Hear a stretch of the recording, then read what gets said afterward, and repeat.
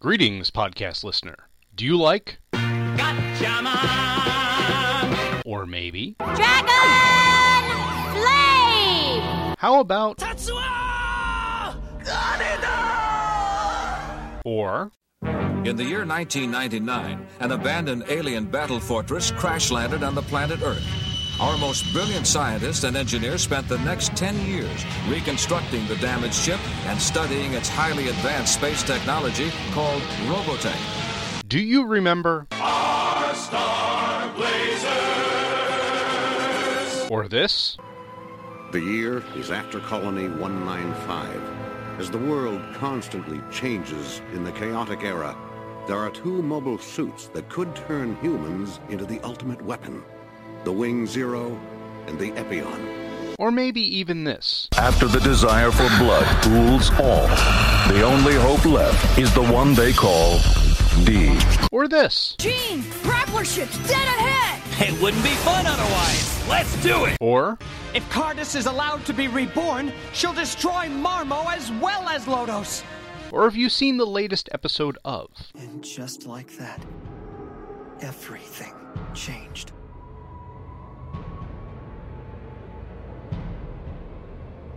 At that terrible moment, in our hearts, we knew home was a pen.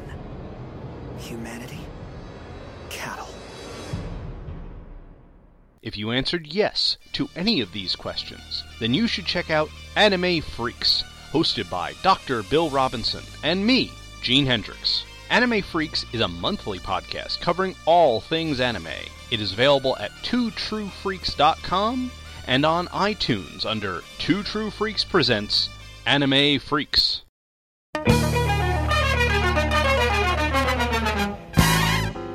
And now, it's time to sit back and enjoy the Two True Freaks Internet Radio Broadcast.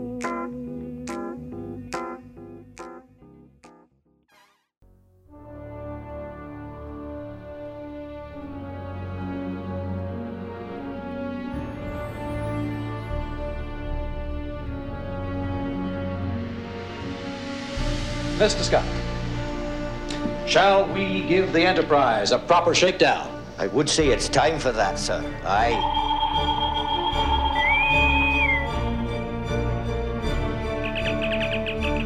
Before this drama unfolds, we give welcome to the ones named Kirk and Spock. You! What planet is this? Which one of you is the captain?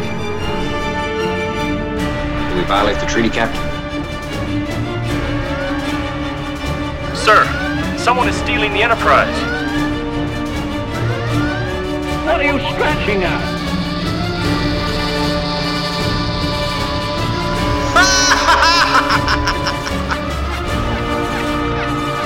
Humans make illogical decisions. Destruct sequence completed and engaged. No! Yes, I found Mrs. Spock! I'm talking to Mrs. Spock, you understand?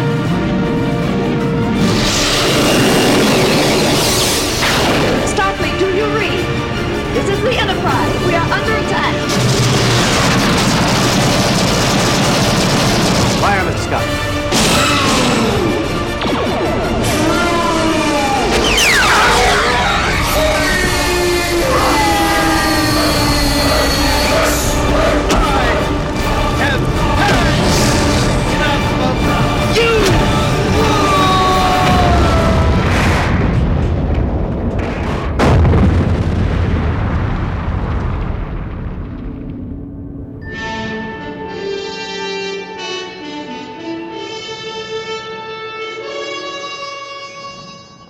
Hello and welcome to Two True Freaks. My name is Scott Gardner, and joining me as always is my bestest friend, Chris Honeywell. Yeah. And this episode, we're just going to go ahead and dive right the hell in because you guys are in for a real treat. Back by overwhelming popular demand, the captain himself, Uncle Randy. Hey, I'm back.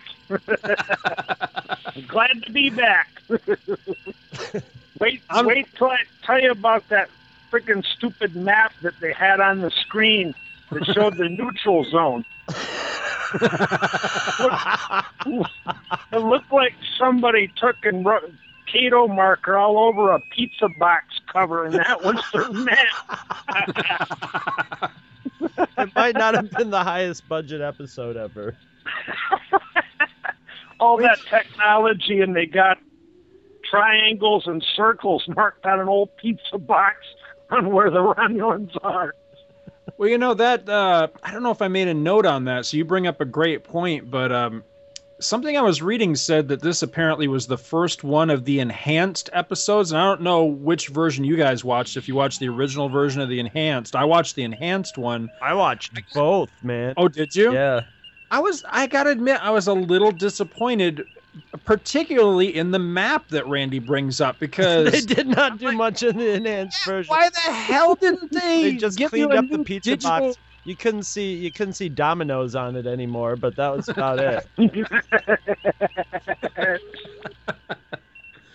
Oh, very true. But we're getting ahead of ourselves. Real quick before we dive into the episode, we have some shout outs to give. We've received more awesome Star Trek swag, and as always, we really appreciate that. So, Chris, why don't you go ahead and take the lead on this? Well, my swag that I got from a listener, I almost said reader, but he's a reader because he sent me a book. He sent me a bunch of comics, and I'll hit those in Comics Monthly Monday. But one of the books he sent me is a nice trade-size copy of The World of Star Trek by David Gerrold.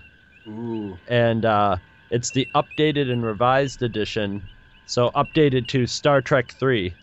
So it was updated to when we were like 12 years old or 13 years old, which is more updated. 3, that was what, 84 or something like that, yeah. Yeah, so that we would have been about 16, I guess. Yeah, actually, yeah.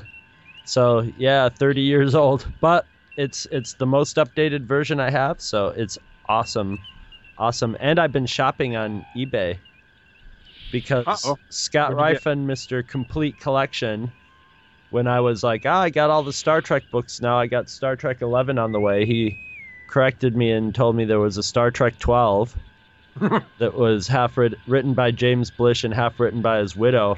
And then there was Mudd's Angels, one which I have absolutely zero desire to read. That has the 2 Mudd episodes and a 3rd Mudd episode in it. And for legal reasons, it doesn't have the animated Mudd episode in it. So it's not a complete Mudd collection, goddammit. Tell me he dies or gets like kicked in the nads or something. You know he doesn't. You know he doesn't.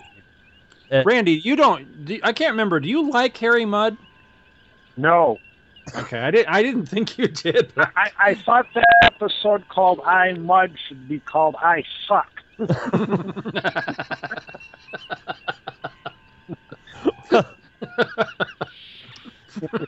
Tell us what you really think about that.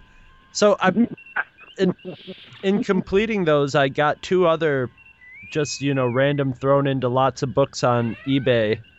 I got another David Gerrold book, Star Trek adventure called The Galactic Whirlpool, which I remember that one. I have no idea what it's about. And then the classic. This is the one that probably almost every Star Trek fan had that wanted Star Trek books. Spock Must Die. I finally got a copy of it. It's got the Organians in it, is all I know. Ooh, cool. And then I was garage sailing with Scotty McGregor, and the next thing I know, he's waving a book in my face with a Gorn on the cover called The Monsters of Star Trek, which of course he kept for himself. That's another one that, I'll hold off on that. But then like 30 seconds later, Mike Cross walks over and hands me another copy of the book and said, "Is this something you'd be interested in?" So 25 cents for The Monsters of Star Trek. Although when you look at it, it's all black and white. I'm like, oh, cool, I'll have pictures, although I'm flipping through it right now. And all the pictures are like the space amoeba, the flying parasites, which are the pizza creatures. Right. You see them from like a long way off. The Horda, and it's like a close-up of the Horda. So everything is just like a blob, It's got the companion in it.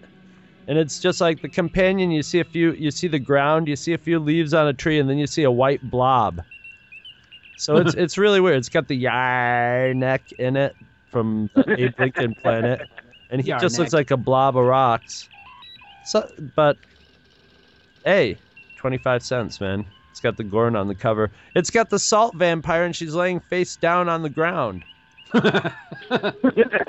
So she's shy.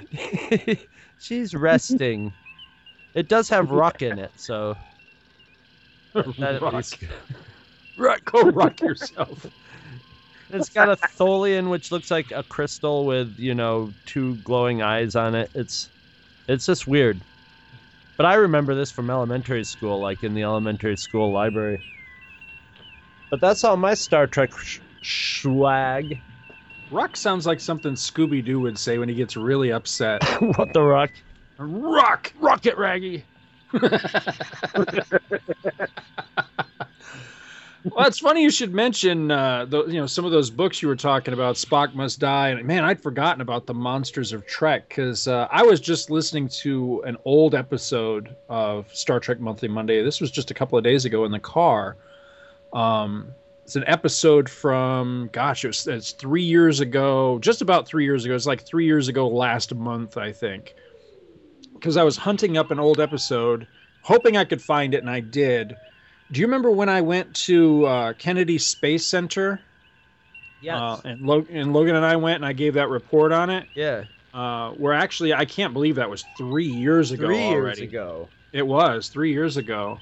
But Logan, because of the grades that he got in school, the last grade that he was in before he started ninth grade, as part of the thing like the teachers would give to the students that got really good grades and stuff for summer vacation, they gave them tickets that are essentially, it was a free admission with a full paid adult admission to Kennedy. So I've been promising him all summer long that we would go to Kennedy, and because of different things, we just haven't had the time to go. But if everything works out all right, then next weekend, which by the time the guys will be hearing this, it'll be like a month ago. Right. But next weekend as we record this, if everything works out right, he and I are going to go, and he actually has a Friday off of school, and then I'm always off on Fridays and Saturdays. So we're actually going to go, and we're planning to spend 2 days there. And so I'm hoping that the tickets work the way that they worked when we went before, which was we had 2 days admission and didn't even know it because we paid for 1 day, but you got you got a free day with one paid admission, but we didn't know until we were leaving. It was like, crap. Or actually, I think we found out later. I think my wife was like reading over the tickets and going, hey, did you know you had another day on these tickets? But you had to go consecutively. So we didn't even know. So there was, as awesome as it was and as much stuff as there was that we did, there was that much more stuff that we never got to do because I never got to go to like the vehicle assembly building and stuff like that. So we're really jazzed. We're really looking forward to it. And we just started watching From the Earth to the Moon to kind of get up to speed. Get him up to speed on it. To the moon, Alice. I could practically quote you the thing. I've seen it so many times. But anyway, the reason I bring that up is that in that episode, at the beginning of it, before I start talking about going to Kennedy, you and I were talking about Star Trek books in that episode. I can't remember how we were on the subject or why we were on the subject. I think you'd scored some at a yard sale or something. And we started talking about the older Star Trek books like Spock Must Die and all these others. And I was telling the story about how somehow I had lost almost all of my classic Star Trek books from like the motion picture era. And that was one I'd forgotten about. You had a lot of them. I did. Yeah, I had just about all of them. And the funny thing is I hadn't really read many of them, but I had them in the collection, intending to read them one day. And the one that you just mentioned a moment ago, Galactic Whirlpool was one of them I'd never read. But I do distinctly remember the Monsters of Star Trek because the copy I had was like a 15th printing or something, and it had the Gorn on the cover. Yeah, that's what I probably... Is that the one you've got? Yeah. Yeah, I always liked that book. I thought that was cool. But anyway, I don't want to take too much time away from the rest of our episode because we do have our special guest, and I want to get into that. But real quick, before we get into that, now, did you tell who sent you the books that you got? It was Michael Cedurlo. I think he sent him out of guilt for getting to meet you. while I was all the way up here in Western New York. Yeah, Michael was here recently with his lovely family, and we got to hang out for a little while in Epcot while he was here visiting at Walt Disney World. And Michael's a great guy. He was a heck of a lot of fun, and it was really great to get to hang out with him. We got to ride the Maelstrom, and then not long after we rode it, we found out there was a recent announcement that they're closing it. As you guys hear this, it's done. It's closed. So it was nice to go and be able to ride that with him and everything. But while we met up, he hooked me up with this big old stack of swag, and man, there's some really, really cool stuff in here. And I just wanted to cover it just real briefly, and then we'll get into the rest of the show here. But he hooked me up with a copy of Star Trek Unlimited. This is the Marvel Comics comic book series that they did there back in '98. But this is issue number 7. This is the one I've been trying to find where Picard and Kirk switch Enterprises. Because it's like a game or a challenge between, I think, Trelane and Q, I think. have that one. Switch. I really want to read that, and once I do, I think we need to cover it on the show. Now, it didn't give the number on here anywhere, and this is actually in plastic with a backer board and everything, so it wasn't until I got home later and I pulled it out of the bag and was looking through it that I realized that this is issue 1. But he gave me issue 1 of Enterprise, which is a fanzine from back in the day. This is back in the 80s. Oh, cool. I'm not sure, like 84 or something. Yeah.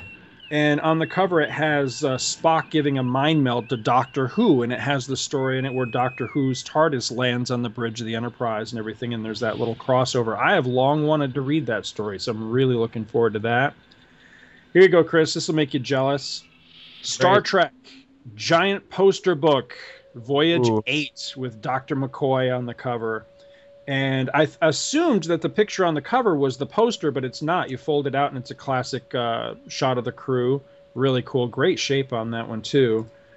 25 years of Star Trek, one of those giant anniversary specials. This is from right around the time that Next Gen was brand new and in their first or second season, and I think Star Trek V was just out at the theater and everything.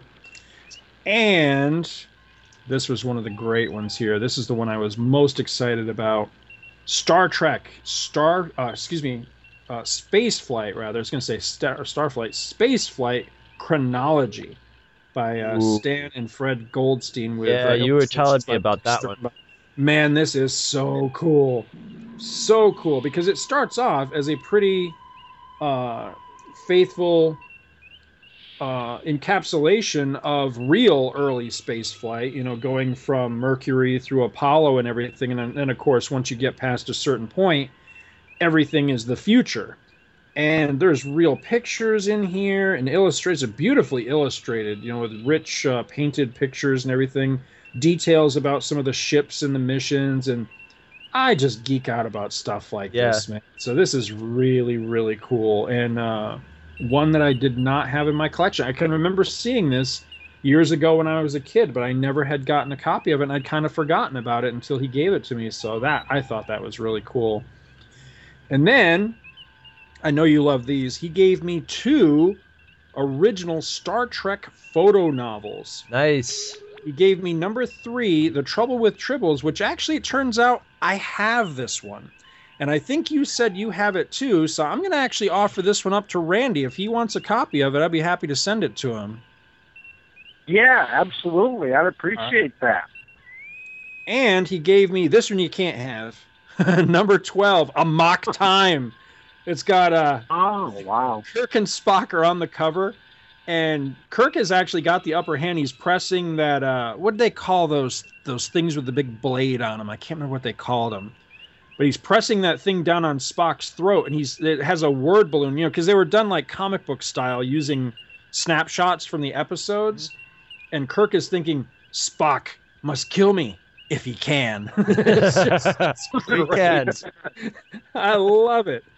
That is so much fun. And this one I don't have. I've never had... I think what I've got is... I've got one of those slipcase editions that has I think 4 of them in it. And I think it's just the first 4, whatever the first 4 photo novels that they did. So I never had more than just those first 4. and this one is number 12. So this is really cool. I'm gonna have to start seeking these out and trying to build a complete collection. They're not that expensive. You can find them around. They put out a lot of copies of them, so there's some nice little box sets of them too. I have almost all of them. I think I need like 3 or 4 of them.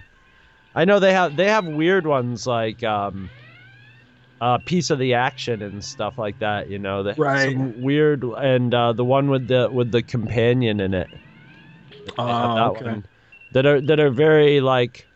Not very visually stimulating. You know, there's just a lot of pictures of people standing around talking to each other.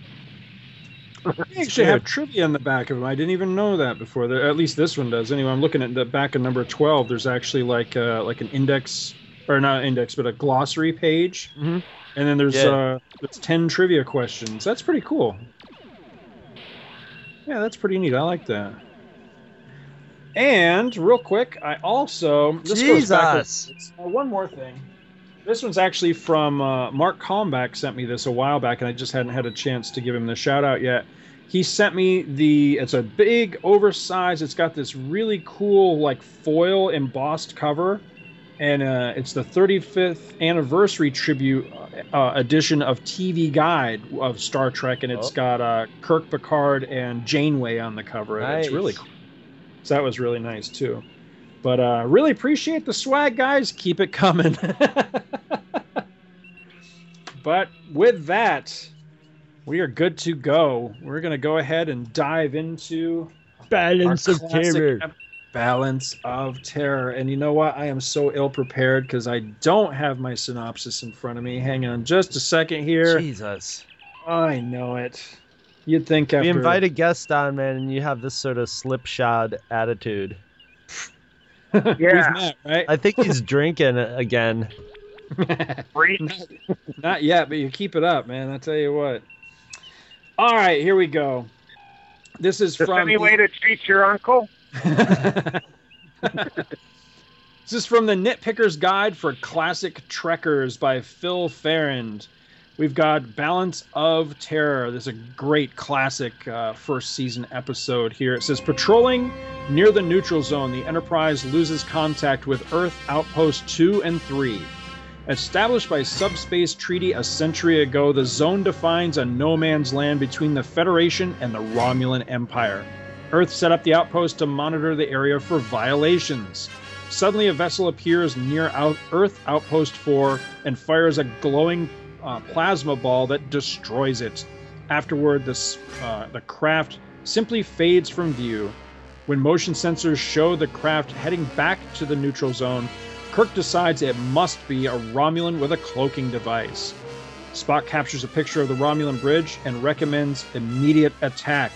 Evidently, the Romulans are a Vulcan offshoot and still warlike. All they will understand is strength. This is a stupid synopsis. After an intricate battle of move and countermove, Kirk comes out victorious, and of course he does. It's Kirk, and offers to beam the Romulans from their crippled vessel. The commander simply replies, "That isn't their way," and pulls the lever that destroys his ship. That's a pretty serviceable synopsis. Just straightforward. Yeah, it's not particularly exciting. And I think this episode is exciting. I really do. Oh, it's kind of like the Wrath of Khan in a way. Just sort of the submarine chase show. Yep. It's funny you should say that. That's one of my first notes is that I think that, it's probably arguable, of course, but I think this is perhaps the closest episode in feeling to Wrath of Khan. What do you guys think? Yeah. Yeah, I agree. I think that Captain the Romulans kind of gives you that Wrath of Khan feeling. He's intelligent. I mean, he's anticipates Kirk's next moves and stuff like that. So it is. I really like the episode. Now, do you have some notes on this one? Oh, yeah, I do. Yeah, go ahead. Run with your notes. Guess first. Okay. Well, the first thing was the map. I got a kick out of that. I thought that was funny. I thought, futuristic technology, and they're looking at the map on a handwritten map of on top of a pizza box. But also, I thought what was interesting, I'd never paid attention to it before, but all those Earth outposts were done. They were constructed on asteroids, and I didn't remember that. I thought that was pretty cool. I didn't remember that either. I thought they were on like planets or moons or something like that. Yeah, they're all constructed on asteroids, which I was wondering how they did that and stuff like that. But I thought that was kind of neat. I had a case of asteroids once. Those were Klingons. Klingon asteroids. The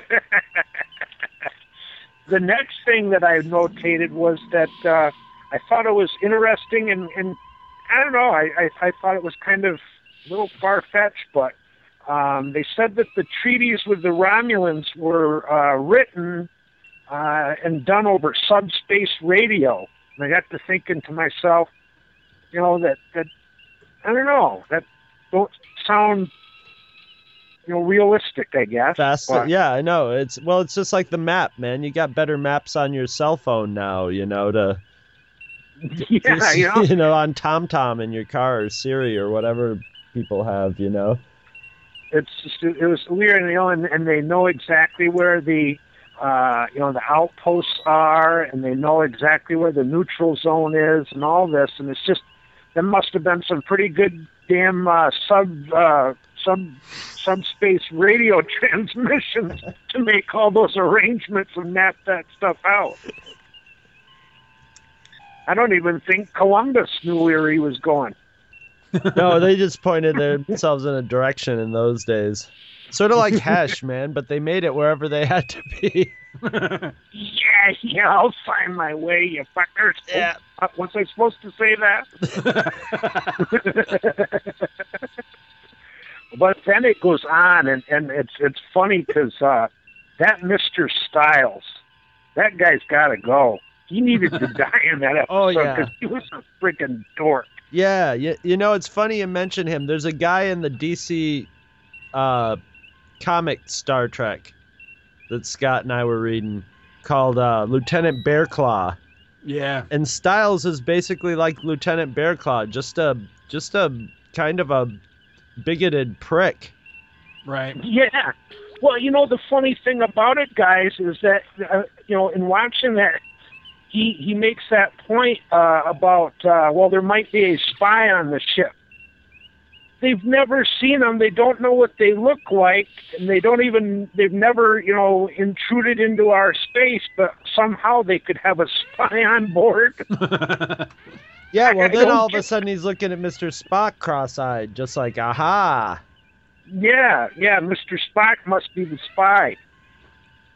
I thought that was kind of goofy. It's like, and then, of course, Sulu agrees, and so Kirk follows his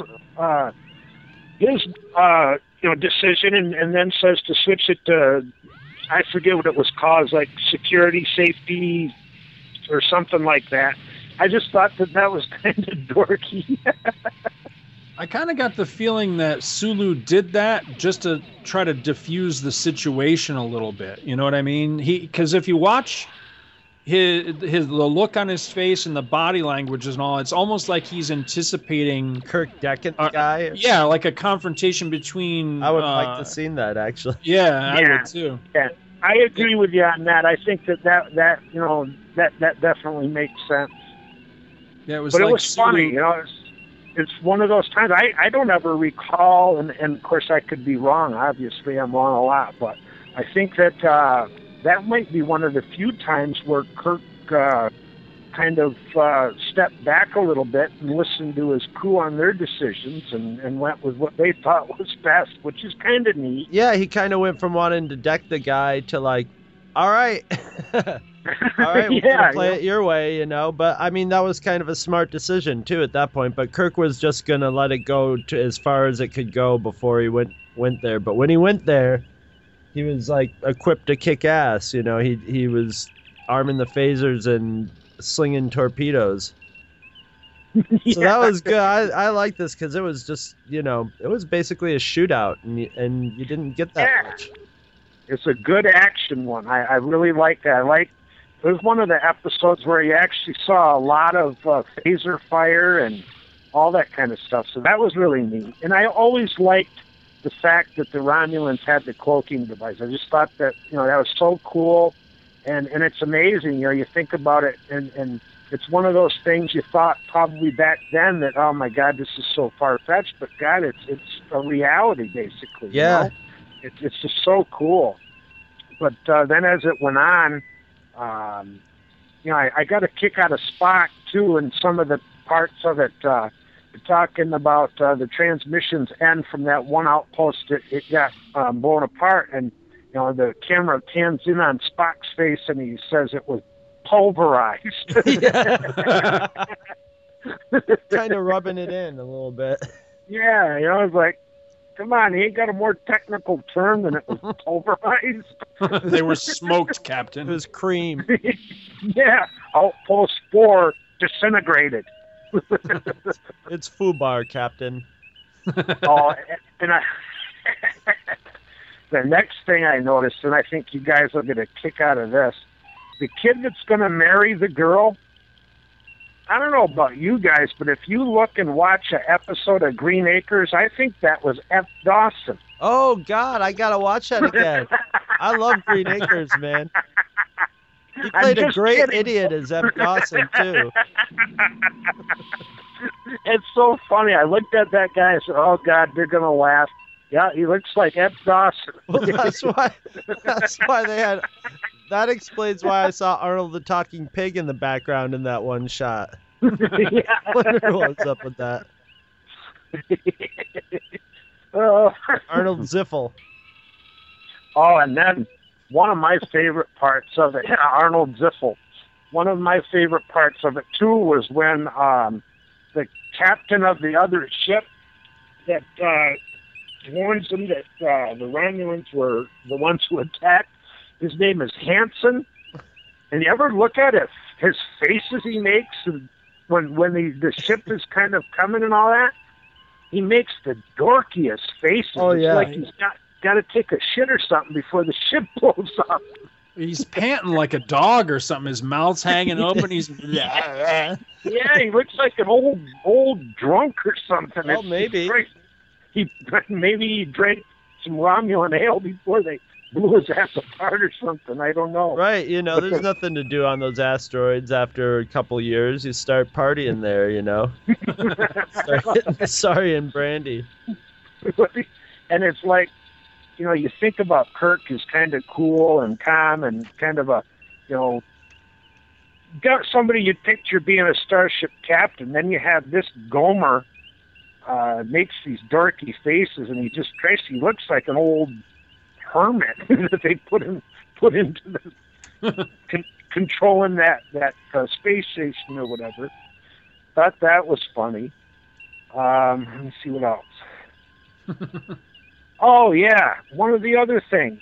The Romulans they hit the Enterprise, right, and the fire sparks, and Spock jumps down like a technician to put out the fire and stuff. And what I was noticing is that he says, because they go to fire the phasers and they don't work, and Spock goes, phasers are inoperable or something like that, and Kirk goes, how long will it be fixed, or we need phasers or something like that, and Spock goes, it's impossible, Captain.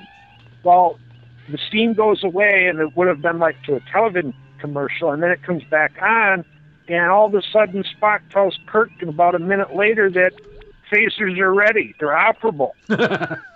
Thank God for commercials. I was going to say, Jesus Christ, what did he do in that commercial break to save the, it was burn out wires and everything, and the next thing you know, they can operate their phasers. I thought that was a little corny myself. But, obviously they had to do it for the show, but you know what I mean? It's just one of those things you catch when you watch him over and over again, see that, goddamn, he was a pretty handy repairman. Scotty just whipped up during the commercial. Whipped back out right in time. Jesus. Let's see what else here. And they got all this, wonderful modern equipment and everything, and all of a sudden they lose the ship. They lost the Romulan vessel there for a short period of time. And, it's funny because they shoot out and dispose of all that junk, space debris or whatever, and that tricks them. And the next thing you know, the junk surprises them, and that's what they think was the ship, and the ship has disappeared. It's like, you mean to tell me they couldn't tell the difference between a spaceship and some old junk? Dude, glad bags floating in space. And... yeah, all this detailed stuff. They even knew there was a body flying in space. Oh, that's but right. They couldn't tell the difference between that and a spaceship. Oh, God, I thought that was funny, too. You tin cans in a body. Yeah. Then the next one's a nuclear bomb, but all it does is a little shrapnel to the outside of the Enterprise. Oh, this one was great too. When they first see the bridge of the Romulan ship, it's funny because they zoom in on their cameras, and all of a sudden the Romulan commander just happens to do a up close right side of the face profile for the camera. Yeah, there's a guy in the Romulan ship like editing the video camera on the wall. Yeah, they do it. I noticed that too. He comes walking up to the camera, and it's like it's just so convenient that it has to, be right on his face, and they get to see his face and the pimple on his chin and everything else. Yeah.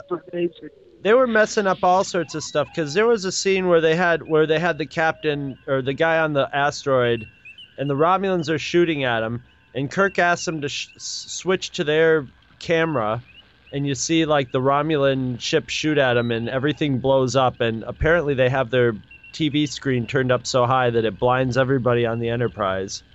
I know, right? And then like 5 minutes later, they're looking through that same camera again at the Romulan ship, and it's just like, wait, didn't that just get blown to smithereens? Didn't it just get pulverized?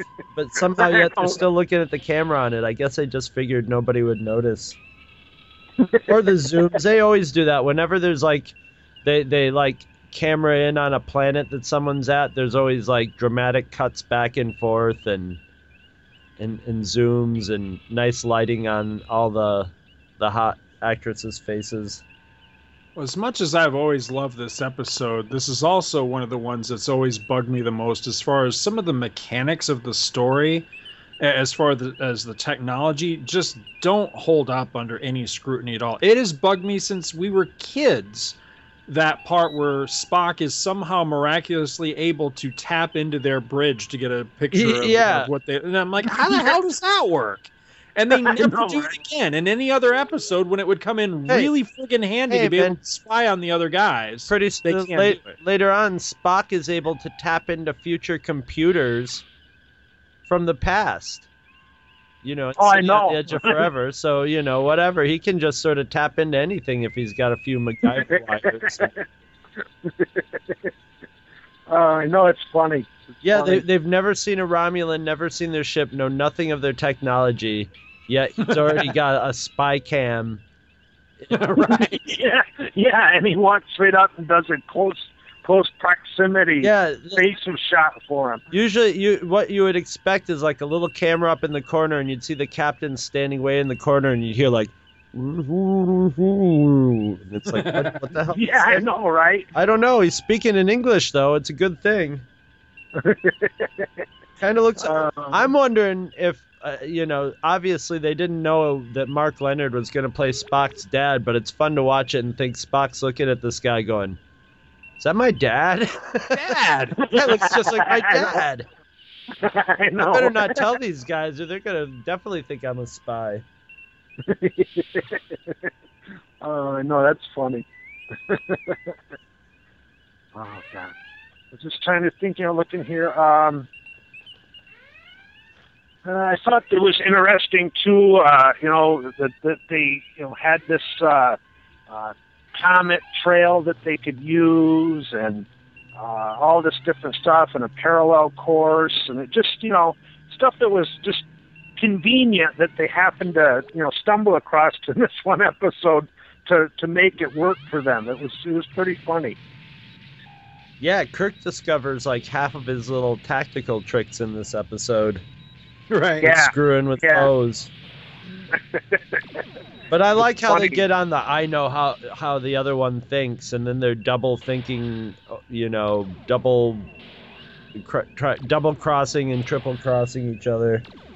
Oh, I know, it's funny. It's funny, they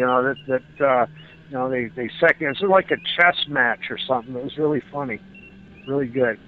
I mean, I do. All in all, I really like the episode. I've liked that episode since I was a kid. I think it had a little bit of when I was a kid. I used to like that part when you first saw the Romulans, and it was exciting and it was new and cool and different. But it is amazing when you go back and watch these from time to time and see, how much of the stuff is accurate and how much of the stuff is just wow. They were way off there, Well, but this was one of those episodes that I definitely can sit and watch and watch it again in the future and stuff like that. I mean, some of the episodes are just horrible, but this is a good one. I always like this one. My favorite thing in this episode was that I found out that Romulans have their ceilings are made of plaster. I never did that. I know, right? Flying around in a futuristic spaceship, and you've got like plaster like falling off the roof, like somebody's having a party upstairs or something. Yeah, I know. The music's too loud. Yeah, every time they take a hit, there's all that dust and shit that falls on. I'm thinking, when was the last time you cleaned that air? Yeah, Jesus, come on. Where's all that dust coming from in space? It's not coming. They shed a lot. Shouldn't they be wearing asbestos masks? Yeah, right. Oh, man. I know it's funny. It's just looking at that stuff. God, it was funny. Some of the things that they do on that show. See, I haven't watched that since, like, probably when we were watching them on Channel 11. Oh, wow. And when it first came on, I was just like, oh, that's right. It starts out with a wedding, and then you see the bride and the groom, and they're the most, like, innocent-looking, doofy, impies, somebody's gonna die, and it's gonna be the groom probably, because the bride has she has that Star Trek actress face that means she's gonna cry sometime. She looks like that woman in the one episode who aged prematurely. Oh, yeah. Sort of has a little bit of the Land of the Lost Chaka face, Monchichi going on, Right, it might be her because she was in other episodes, right? Beyond this one, because I think she's really short, Yeah, and that was one of the things that I think gave it away. She's like really tiny actress. But you knew, so as soon as they have a wedding and it goes to red alert, it's just like, oh. No, I would have, if in real life, I would have been asking Captain to send me down to the shore because I know I'm going to die if I don't. Yeah, just lock me into a sealed chamber. So. Well, see, that begs the question, is this really the best time to have a wedding when you're headed into potential neutral galactic war might be breaking out at any goddamn minute? I know, right? Nice goddamn time to be having a wedding. Sound like Lance. Well, maybe they had like booked it 6 months ahead of time, and this was like the only time that they could do it or something, I guess, but still. Better than during the Ponfar. Yeah, I know, right? It would have been actually even better during The Enemy Within if they got the evil Kirk to do the wedding. Grabs the bride. Oh, God, I love that episode. That's one of my favorites. Speaking of just a minute, man, they were definitely working that Kirk and Janice Rand were working up this one. Yeah. Well, I thought that was funny, too, because she comes in the room to see if she can help them, and I'm thinking, he's going to tell her, yeah, why don't you come on over here and rub me down. That's what I think she was coming in. I think maybe she's helped him before, is what they were trying to say. Yeah. Is the captain kind of tense today?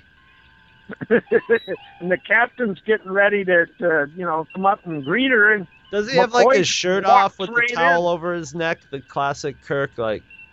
I know, right? No, he didn't in this one. But I know what you mean. Yeah, a lot of times he's got his shirt off and the towel around his neck and he's sweating. And that's right. His chest all shiny. Yeah. Well, it's funny because she comes in to greet him, and then just a few seconds after that, friggin' McCoy comes in unannounced. Yeah. Yeah, and then McCoy he could obviously tell he was just like, oh, shit. Yeah, I just walked in on something I shouldn't have been seeing. Kirk doesn't care. Yeah, and then when they think they're gonna blow up, he's just like, "Come here, baby." Is this her last episode? I don't know. She doesn't last. No, because this is first season. When was Miri? Because she was in Miri. Yeah, I think Miri's before this one. Okay. I think. I'm scrambling to look here. What about The Enemy Within? She's in The Enemy Within. Yeah, that was episode like number 5, though. That was an early one. You would think that would be the last one she would be on, because you'd think that would be the one that she'd be like, I know, after he attacked her. She quickly gets transferred. Yeah. Well, she's going to file a sexual harassment suit, so there you go. Get her away from the space lawyers. They had her take over the job that Finney used to have and made sure she met with an unfortunate accident or something. Yeah. Damn, I'm looking at 2 different websites and I cannot find out what the hell her last episode was, but something tells me that this was her last one, but I'm just not seeing it here. But I thought this was her last one. I could be wrong. Oh, and I meant to tell you, too, I was looking over here on my notes, and I thought that the comment was funny. Kind of looked like a flashlight in space. Yeah, the comet, they definitely improved that in the remastered version. Do they? Oh, it looks definitely really looks good. a lot better. That's like probably the best like special effects tweak they did. They didn't, they didn't really like they just cleaned up like the Enterprise and the Romulans and stuff, but they didn't really like jazz up the space battle too much, which was kind of cool. It was sort of a classic Star Trek. Two spaceships just sort of slow moving. I like though when the Enterprise gets hit, they show it sort of tipped at an angle.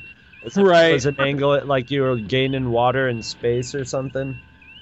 No. Well, and if you watch just before they show the Enterprise tilt, Uhura flies upward, and she is like holding herself against the wall, and just common sense would tell you that she couldn't have fell that way. Yeah, right. She fell the opposite direction. Have you guys seen? They have videos on YouTube where someone's taken like the technology where they can cut the shake out of the cameras. They've stabilized the image of all the Star Trek thing where they're getting hit and the bridge shakes. So you just see the actors flinging themselves all over the place. It's hilarious. Yeah, I know, it's funny. I've seen it. It's really good. There's actually a lot of respect paid to Star Trek when you think about it. I mean, I very often see people talking about it and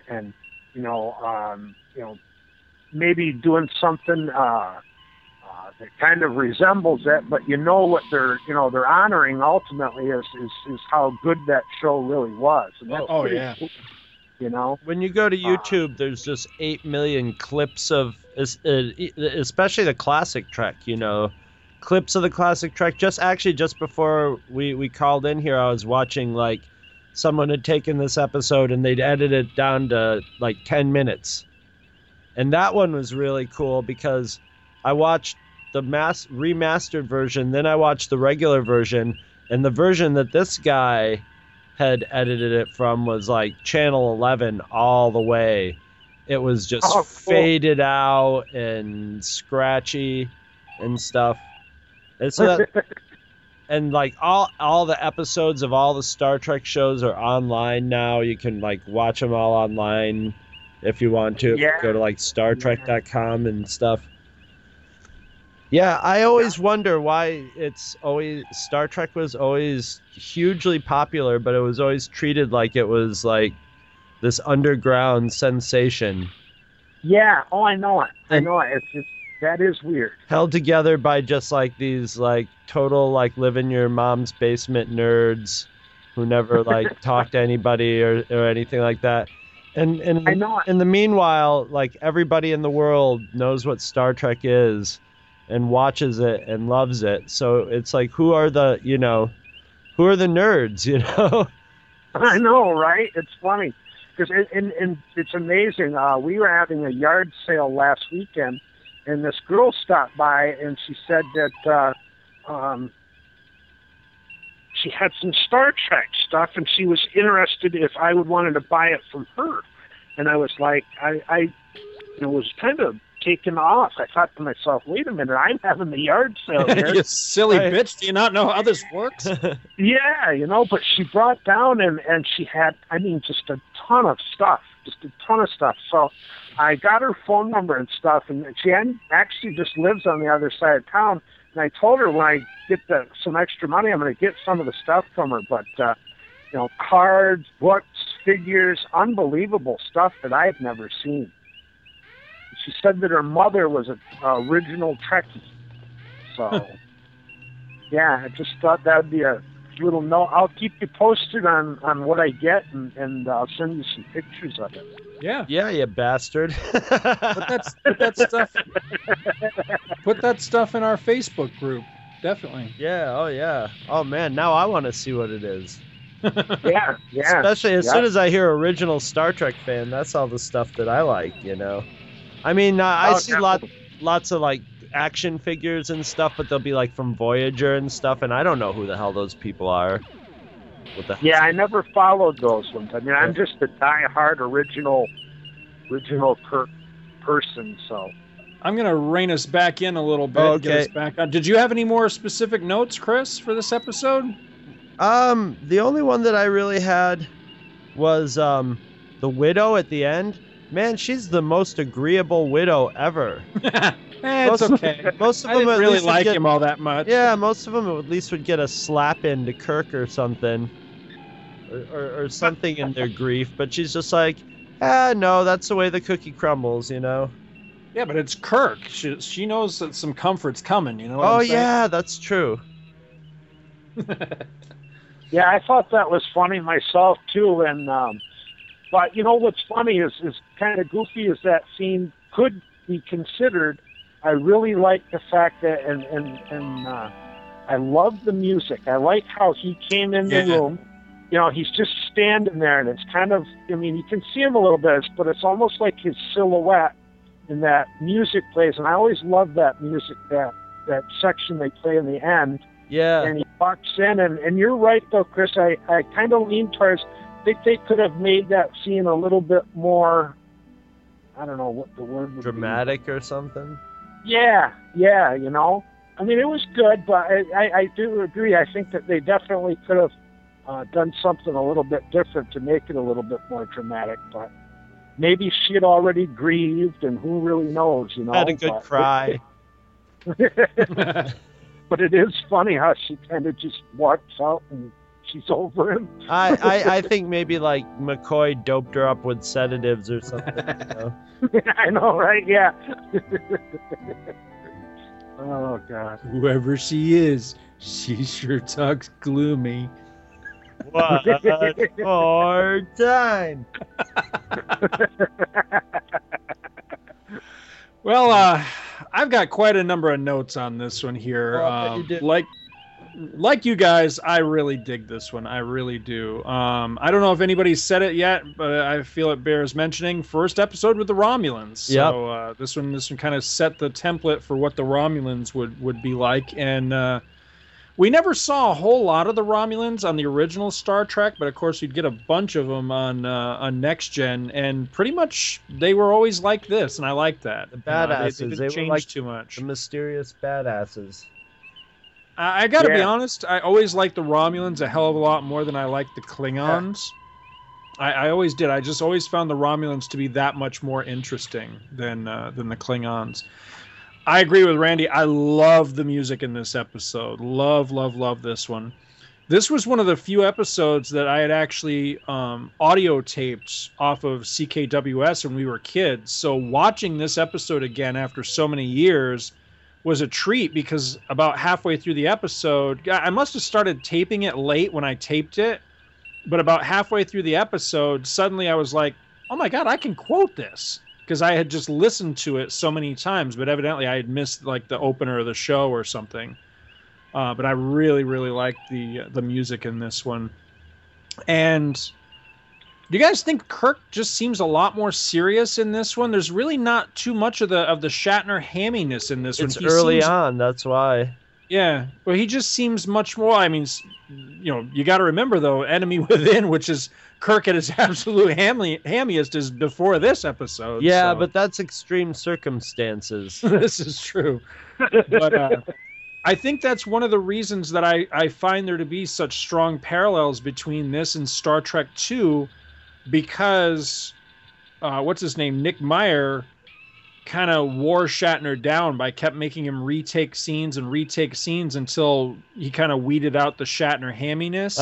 I don't know. I doubt that's the case with this here, but the delivery is much the same. He's much more subdued, and I like that. He seems much more serious for not being quite as hammy in this one, and I think it plays really well. No, I was just going to say, I think that looking at it from that perspective, I mean, I like it. I mean, I love the Enemy Within and those things, but I like that he could do those roles and be believable in all those different facets. And I like this one because I agree. He kind of, I don't know, he gives you that almost like that patriotic feeling that everything's going to be okay.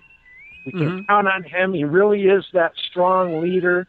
And I really, that's why I do. I like the music in the end, because it's like, I'm the leader, but I'm here for you too, and I do care about you. And they could have just left it as, he died and he didn't do anything, but he wrapped it up in the end by going and kind of trying to support her and say, hey, look, his service is appreciated, So I thought it was really cool. Yeah, Kirk definitely seems like someone, who enjoys his job, and that's putting it mildly. He's thought about what it is to be a captain, and he's like, I'm going to be every aspect of it, whether it's the hard, strong leader who can yell at somebody, or or comfort the bereaved widow, however that has to I don't know. Possible.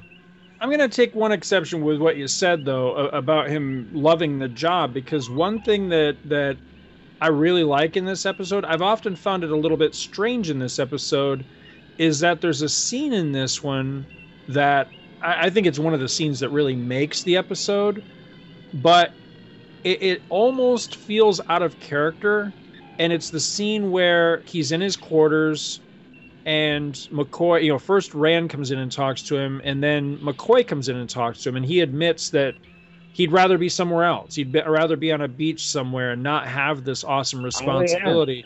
And that really takes me back to The Cage with Captain Pike. And I almost wonder if whoever wrote this episode or whoever envisioned this episode maybe had that in mind, because Pike himself was very no nonsense. There's really not many moments in the episode that we get with him where, he's definitely not hammy like Shatner, but he's not joking around. He's not cutting up. It's a very serious episode and a very serious portrayal. And I see parallels between those two in this. Kirk is pretty no nonsense in this one, but when he kind of lets his guard down, he admits to his friend McCoy, that, I have my doubts about this situation. I'm kind of getting... he's just trying to tease some alcohol out of him. Be like, yeah, here, have some of this. This shit'll hook you right up. Yeah. Picard. I'm sorry. Go ahead. Oh, I was just to say, this was the one too where I don't recall before, and I don't even know if they ever talked about it afterwards. But the word bigotry. Right. Yeah. You know, he told the kid on the Styles there, you know, there'd be no bigotry, Mister. Mister. I like how he spins him around too, because the guy has fear in his eyes when he does it. I know, it's funny. He spins his chair around there. Goes, there won't be no bigotry in the bridge, Mister. Spin him around and dump his ass out on the floor. Usually, yeah, he was being mild on him. Usually, Kirk spins him around, then grabs him by the back of the head. I know, flings him across the room. That's always a good way to know somebody has, you know, you have their attention, as you grab them by the back of the head. Yeah, I know, right? And call him Mister. There's an episode of Next Gen, and I want to say it might be the one where, what's his name from DS9, the Chief gets married, but I can't remember. But anyway, there's an episode of Next Gen where there's a wedding during the course of the episode, and Picard is officiating and delivers part of the same speech that Kirk delivers at the beginning of this one as a nod to the original series. I always thought that was pretty cool. I like Spock's little history lesson that he gives about the Romulans, but man, did this tie the hands of Enterprise later on when when that series came out, because of course they wanted to have the Romulans in there late in the history of that show. I'm not sure if it was third or fourth season, but they wanted to bring the Romulans in as a threat, and they were kind of ramping them up, and they showed over time that they were actually kind of shadow players, like they were in the background of some of the things that were going on. But of course, they wanted to be faithful to Star Trek history, so every confrontation that they had, the Enterprise crew and the Romulans couldn't actually meet face to face. The Starfleet people could never know who the Romulans were, what they looked like, or anything like that. And I'm sure, nobody could have ever envisioned, when they were making this episode, so far into the future and everything that would come along. But it really did kind of tie their hands later on, because it creates the feeling in this episode that Kirk and crew and the kind of ship that they're on, that this is all pretty new stuff to us. It's a new kind of technology that just a century ago, they didn't have view screens, and they weren't able to do all these sorts of things. And that's interesting to me that, so it almost seems like historically, like Enterprise just doesn't really fit into that timeline, which I guess has been a lot of the arguments. There's been a lot of complaints about that. Yeah. Right. Now, what do you guys think about the death scenes of Hansen and the Romulan commander? Because as much as I love this episode, both their death scenes are really goofy. Because you see the explosion and everything, and they have their little like, "Wah!" and they fall off the screen, and then immediately it fades out, and the thing that they were on was destroyed. Well, if that was them dying, then why aren't we seeing like fireballs and explosions and, You get nothing. You see them Hansen does his little quiver, and then the screen goes dark, and the asteroid. It's like, where was the big? What was he quivering from? It looked like he was having a heart attack or something. Maybe. It didn't look like he was going up in a fireball. And then the Romulan commander does the same thing. He throws himself off the screen, and then that's it. It's like, where's this big ball of flame? And it's pretty cheesy. I mean, maybe that's just the way Romulans fake their death. They like throw a lever and then go wah, and throw themselves off screen and slowly crawl away and transport away. Oh, I agree with you, Scott. I thought the death scenes were pretty weak, pretty goofy. I thought that they would ramp those up with the enhancement part of the enhanced episodes, but they didn't, unfortunately. I wish there was a way that they could go back in and, I don't know, like digitally throw some fire in there or something, just to make it look a little better. Have him melt like the guy in the end of Raiders of the Lost Ark or something. Right. Like Come on. Yeah. But between the cheesy death scenes, and I'd say that here was the breaking point. My wife was watching the episode with me and kind of digging it, for all its cheese and everything. She was kind of, she was going along with it. And then the Enterprise gets hit by the fireball, and as Randy pointed out, everybody goes one way. Uhura, stupid bitch, falls the wrong way, right? Falls up screen. That's the point where my wife looked over at me, gave me the look, and mentally checked out. It's like, I'm out. Like, okay, yep, I'm done. And I was like, damn it, stupid Uhura. It was strange, just so out of place.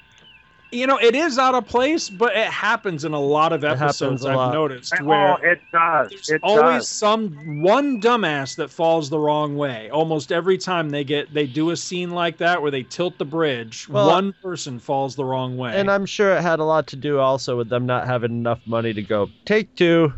Right, exactly. They're just like, we'll shake the camera a little extra and it'll be all right. Nobody will notice.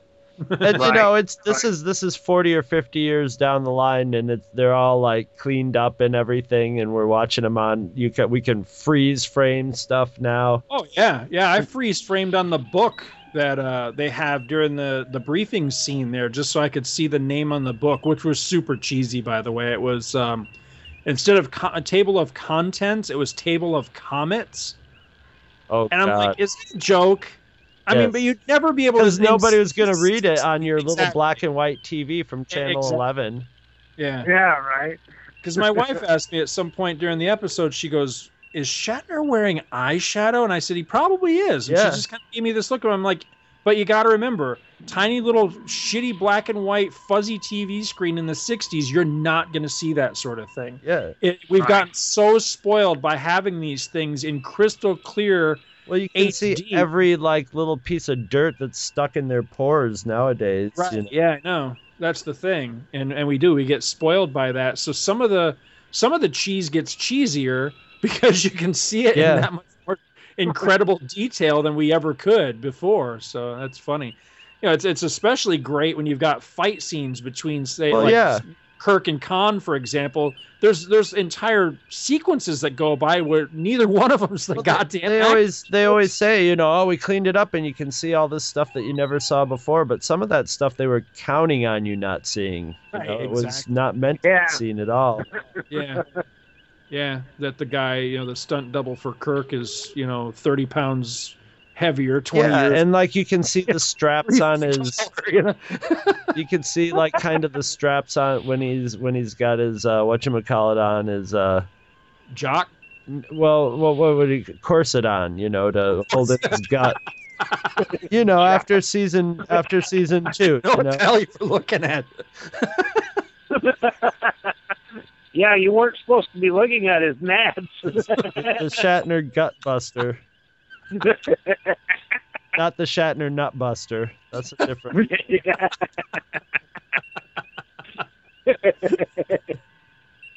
We mentioned earlier that the Romulan commander would go on to play Spock's father in another episode. Here's an antiquated trivia question, but you guys remember? I'm sure you guys remember this. There was that fake set of trivia cards that I had that were they weren't produced by Trivial Pursuit, but they were made to play with the Trivial Pursuit board. You know what I'm talking about? Yeah, there are a lot of those different sets. Yeah, I had a set that was Star Trek original series, and they were released around the time that Star Trek III: The Search for Spock was out, because some of the questions were actually from that movie. And I can remember there was one of the trivia questions was, what's the one actor that's played all three major races in Star Trek? Of course, today there'd be debates about, well, what are the three major races, because we've had so many shows. But back then, of course, all you had was just this series. And that was Mark Leonard. He played, of course, the Romulan commander here. He plays Sarek, Spock's father, later. And then he also was the Klingon commander that dies right in the beginning of Star Trek the Motion Picture, the one that gets sucked up by V'ger. That's him. He's in heavy makeup, and you don't recognize him, but that's him. I always thought that was really cool. And then that is cool. Aren't there 4 major races if you count humans? You'd think. Well, that's true. I guess it was major alien races. Yeah, looking at it. He played a Horta too. Other Horta. Wasn't he the Magatu? Oh, definitely. Always like the Magatu. There was another guy in here that looked familiar to me, and I had to cheat and look him up because I kept looking at him going, I've seen this guy in some other TV show. Well, the other TV show I saw him in was Star Trek. The I don't know what he is. It's Centurion or whatever they call themselves. One of the henchmen, the one that comes up and gets scolded by the commander, and he reduces him in rank and sends him back to his post. He actually plays Stan, the woman that Spock's fiance is throwing him over for in Amok Time. Oh, yeah. Man, I noticed that. He's just like, he gets to be the spurned wannabe in like every episode he's in. Yeah. It's like, down 2 ranks. I don't know how much truth there is in it, but when I looked it up to see who he was, because it was bugging me, I was looking at him and going, man, I've seen this dude before. And then when I was reading all about him and everything, evidently they were keeping this guy. They kept having him back and stuff, and they were keeping in contact with him in case Nimoy didn't stick around or whatever. He was kind of contingency plan if they ever like needed another Vulcan or something like that. So I thought that was interesting. Did you notice that Spock doesn't need the book? I love that scene when they're in the briefing scene. And Kirk asks Spock a question about something, I don't know, the Earth outpost, or no, about the comet. That's what it was, about the comet. And he starts to hand him the book, and Spock just puts his hand on top of the book and like forces it down to the table, like, I don't need the book. Yeah. It's very subtly done. There's not really a lot of attention called to it, but I really love that scene because then it cuts to a reaction shot from the other people that are present at the briefing, and you can just see Scotty has this little smirk, like, that's pretty cool, Spock. He just, a little. Scotty can probably do that too with technical manuals. That's right? Yeah. Was smiling. I agree with you about the comet. The comet looked really good. That was the one really good piece of enhancement in this episode. But like I said before, it's one of the things that's always bugged me about this one is I don't think of course, see, the thing is this, I love this episode, but it's really obvious that this is an early first season episode because it has some of that general wonkiness that a lot of the early first season episodes have because they hadn't fully fleshed out how the universe worked quite yet. And I think that's evident in the way the phasers are portrayed in this thing. Because for one thing, it takes like a half an hour to fire the goddamn phasers because you call 15 people. Okay, push the button. Okay, button pushed. Okay, we're going to fire the phasers. All right, we're getting prepared. And it's like, Jesus, just push the button and fire the goddamn phasers already. And then when they fire them, it's not even the phasers. It's the photons. Did you notice that? It makes the same sound and has the same effect as the Of course, they hadn't invented, I don't think, they hadn't invented the photons yet. But that became the photon. So that's really what they're doing is they say they're firing a spread, but really what they're doing is they're firing a photon that goes off and has like a blast radius, like a it's almost like using depth charges in space, which I'm sure was the intent because this is basically a sub battle type of movie, or it plays like one of those sub battle movies. There's a famous one that this is modeled after, and I can't think of what the name of it is. It's like Enemy Below or something like that they kind of modeled the feel of this episode on. And that's the part where it really feels like it to me is when it looks like they're doing the depth charges kind of thing to kind of smoke out the enemy. But I like it. I think it's cool. And I'm not trying to make fun of it, but it's just every time I watch this, having seen so much, Trek beyond this point, it plays a little wonky because it doesn't quite hold up to the way the universe works later on when it's more fully established. Did you notice Spock's kind of a prick in this one? He's kind of a prick a lot in the early days because I think they didn't play up his human aspect as much, so he was more,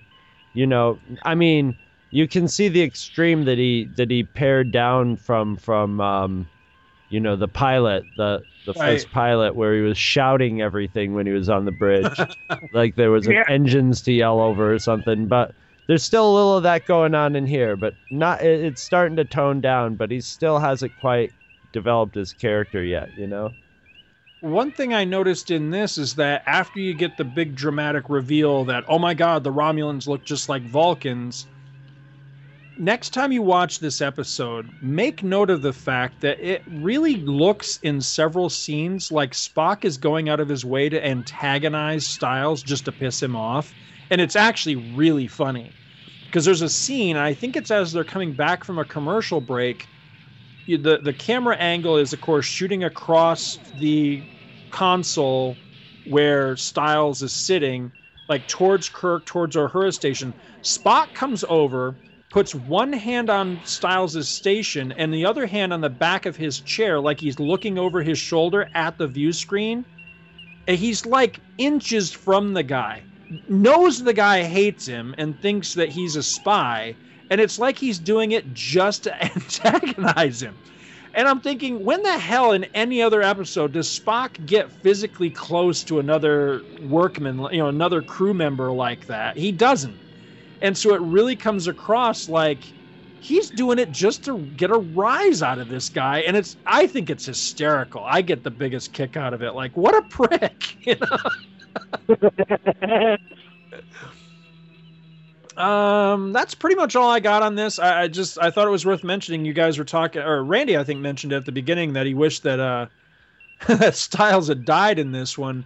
In the James Blish novelization, Styles does die. He was actually now I haven't read this. I'm getting all this from something I was looking at, but evidently in that book, Styles is actually the second officer of the Enterprise, but he dies at the end of this story instead of Tomlinson, the young guy that was getting married at the beginning of the episode. So why they changed it, I don't know, but I just thought that was kind of interesting that, it makes Styles sound a lot more important than he actually comes off in this episode as just, kind of a bear claw. And so far as I'm aware, I think that's it for him. I don't think we ever see Styles again. So he ended up, washing latrines or something on some starbase or something. Well, what's funny too is I've seen it, and I'm pretty sure it happens in more than one episode, but I haven't watched enough of them lately to really, be certain on it. But I know you guys would know. Is when Styles offers his services down in engineering, I believe, right? Mm-hmm. He goes down there, and then Spock tells Uhura to go do navigation. And I was thinking to myself when they did that, I thought, well, it's implied that they all could probably do interchangeable jobs and all that, but it's just funny to think about it. I mean, here's a communication specialist. Now all of a sudden she's navigating the Enterprise.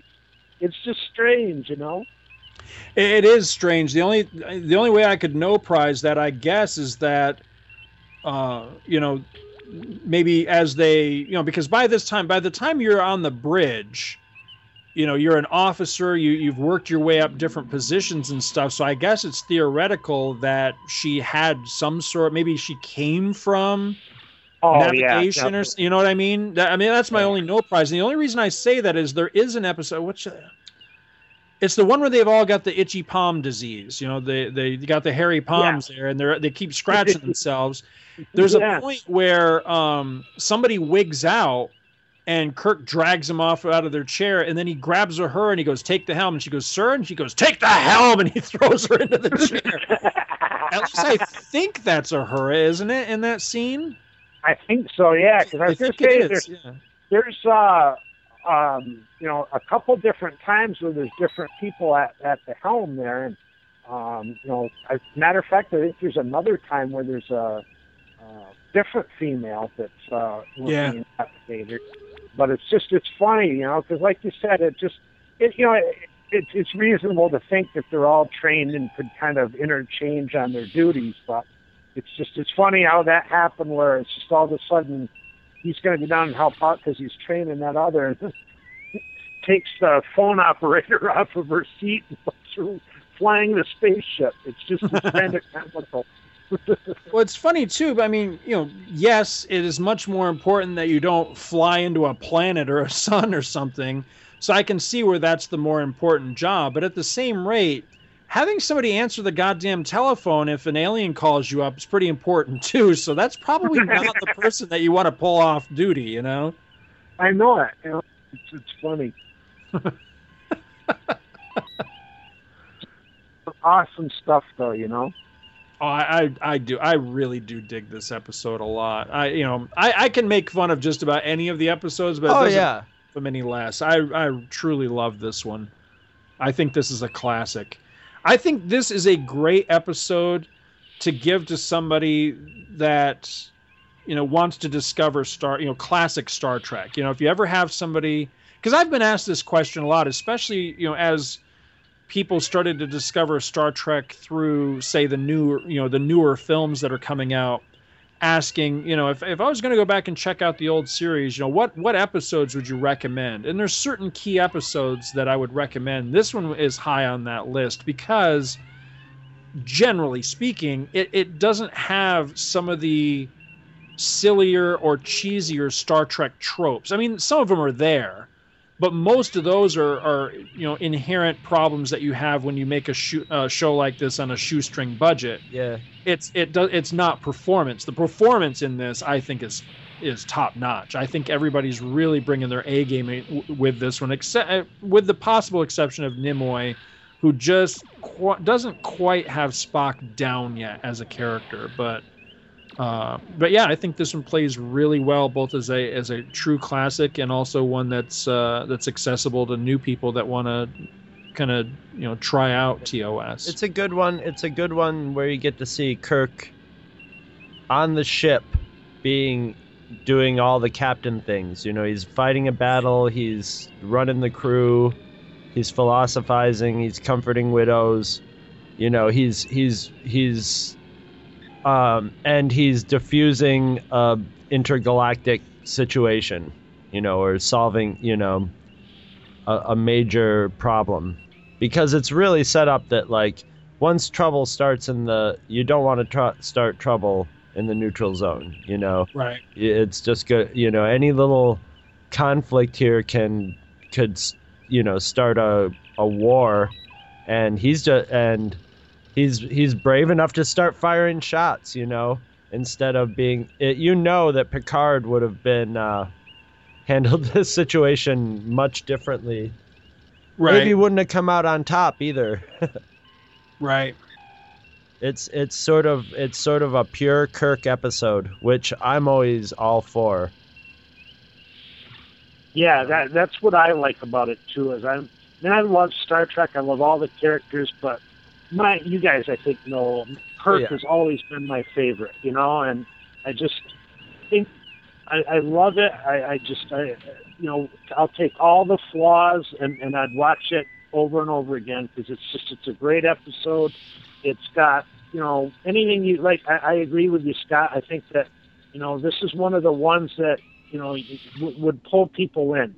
And it had a good story and all the nonsense that it had in it. It was also, when you take it for what it's worth, it's really good, and I enjoyed it. I hadn't watched that episode in quite a while. Well, are we ready to pick our episode for next time? Fire up the old computer. I got it going. Oh, Jesus, it's smoking this blue, black, greasy smoke. Oh. All right. Ooh, the speed limit. I don't know. Maybe actually it might be the old speed limit. 55. 55. I don't think we have done this one yet. At least it's not crossed off the list. Number 55 is Assignment Earth. Have we done this one? Oh, no. This is the one with Terry Garr and yes, Mr. What's-Flake. Gary Seven. Gary Seven, that's it. Yes. It I always call him Steve McQueen. It's not really Steve McQueen, but it sure as hell looks like Steve McQueen. Yeah, and Terry Garr. Good episode. I enjoyed that one. You like that one? I do. You think you can make it when we sit down to do that one next time? Yeah, absolutely. I'd love to. All right, we'd love to have you back. Oh man, I get to do photoshops with Terry Garr in that miniskirt. I was just reading that book that Scott Rifen recommended to me. The what was it? Inside Star Trek by two of the producers, and they had the story of when Terry Garr came in for that episode, and Gene Roddenberry did his usual wardrobe check on her and had to be like, yeah, I gotta shorten that skirt about 3 inches. She was a beautiful. Oh yeah, I like Terry Garr. She's in an episode of MASH too. That's really funny. Oh, I didn't know that. I gotta find that. Yeah. She's in an episode of one of the early seasons of MASH. Oh, so when she was young. Yeah, I think if I remember, I think she's a love interest of Hawkeye, but I don't remember for sure. But yeah, I like Terry Garr. I always thought she was a really pretty lady. Yeah.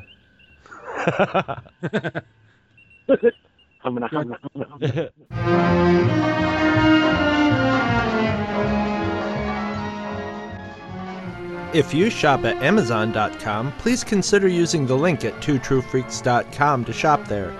If you use this link to go to Amazon and then you shop, Two True Freaks gets a little cut of what you buy, and it doesn't cost you anything extra.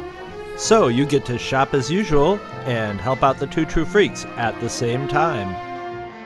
Visit our website at twotruefreaks.com. Two True Freaks is always spelled TWOTRUEFREAKS. You can email Two True Freaks directly at twotruefreaks@gmail.com. Two True Freaks and all of its excellent affiliates are available on iTunes, and you can choose to subscribe to either the entire network if you wish, or pick whichever individual shows you want to follow. We have so many shows to choose from, there's just bound to be one that appeals to your particular fandom. Just search Two True Freaks with an exclamation mark at the end, space, and the number 2. You can find Two True Freaks on Facebook. Just search for Two True Freaks. If you ever leave your house and you actually have friends, why don't you tell them about Two True Freaks? If you've enjoyed our show, please won't you take a moment to rate us on iTunes? That helps others find the show too. Thanks for listening. And join us every Monday for new episodes of Two True Freaks.